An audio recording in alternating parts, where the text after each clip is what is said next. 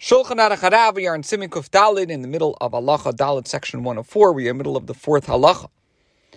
We learned that when a person is forced to speak during Shemona Esrei, due to forces beyond one's control, or it was inadvertent, so then, as the Alter Rebbe explained, if it's in the first three blessings, a person has to go back to the beginning of Shemona Esrei, but if it's in the middle blessing, so then he goes back to the beginning of the particular blessing which he interrupted.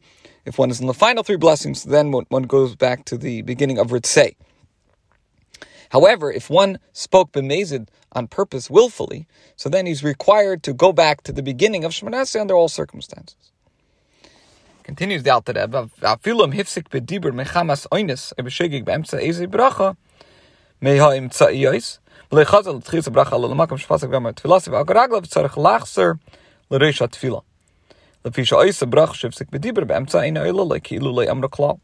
V'yud ches brachos ma'ak v'zoi zoi le'inin shemdilik achsmem l'niskar ad shakaraglav tzarech lachser l'reish k'mishis barbasim kofitas.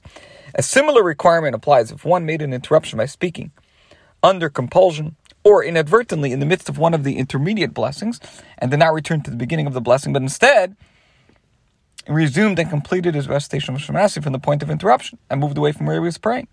Even in such a case, he must go back to the beginning of Shemona Esrei, because the blessing, in the midst of which he made an interruption by speaking, is not counted. It is as though it had not been recited at all. Why not? The Alter Rebbe explains. Because all the 18, which actually today it's 19 blessings, because there was one added later on, the blessings about the heretics, for all the 18 blessings are all contingent upon each other. If one of them was omitted and not remembered until after the worshiper had moved away from where he was praying, he must return to the beginning of Shemona Esrei, as stated in section 119. If, however, one did not know all of them, but only some, so then he should recite the ones that he does know, for they are not contingent upon each other in this regard, as will be explained in section 593 in Halacha Aleph. In other words, only when one knows all of the blessings are they considered contingent upon each other, together comprising a single unit. If not, each blessing that one does know is accorded its own importance. Well, by contrast, if one made an interruption by speaking between one blessing and another, and not in the middle of the blessings, so then you should conclude Shemona Esrei in its usual sequence, even lechatchila as an initial preference. This applies even if you spoke b'mezid willfully. Alter Rebbe says in parentheses, it does not apply if you spoke during the first three or the last three blessings. For each of these three brackets of three is considered as a single unit in all respects.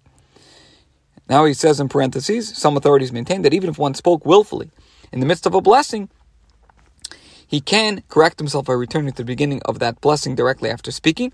It is only that if after speaking he returned to the point at which he made the interruption and proceeded to complete his prayer, or even if he completed only the blessing in the midst of which he spoke, even if he had not left the place in which he stood in prayer, he must return to the beginning of Shemona Esrei.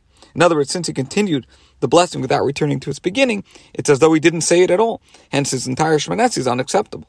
If he had returned to the beginning of that blessing, so then his Shemona Esrei would be acceptable according to this view, despite his willful interruption.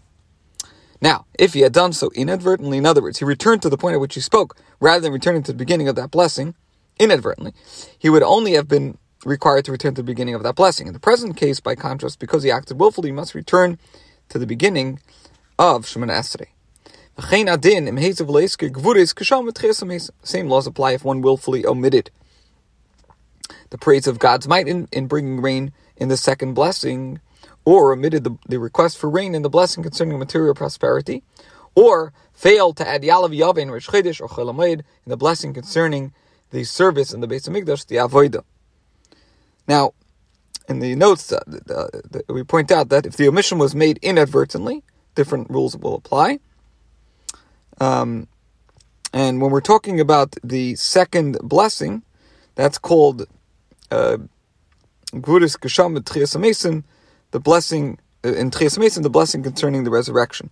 The author of Tehillah LeDavid finds the above statement problematic. He says, since the blessing under discussion is one of the first three blessings, in any event, one has to start again from the beginning of Shemona Esrei, regardless of whether the interruption was made in error or willfully.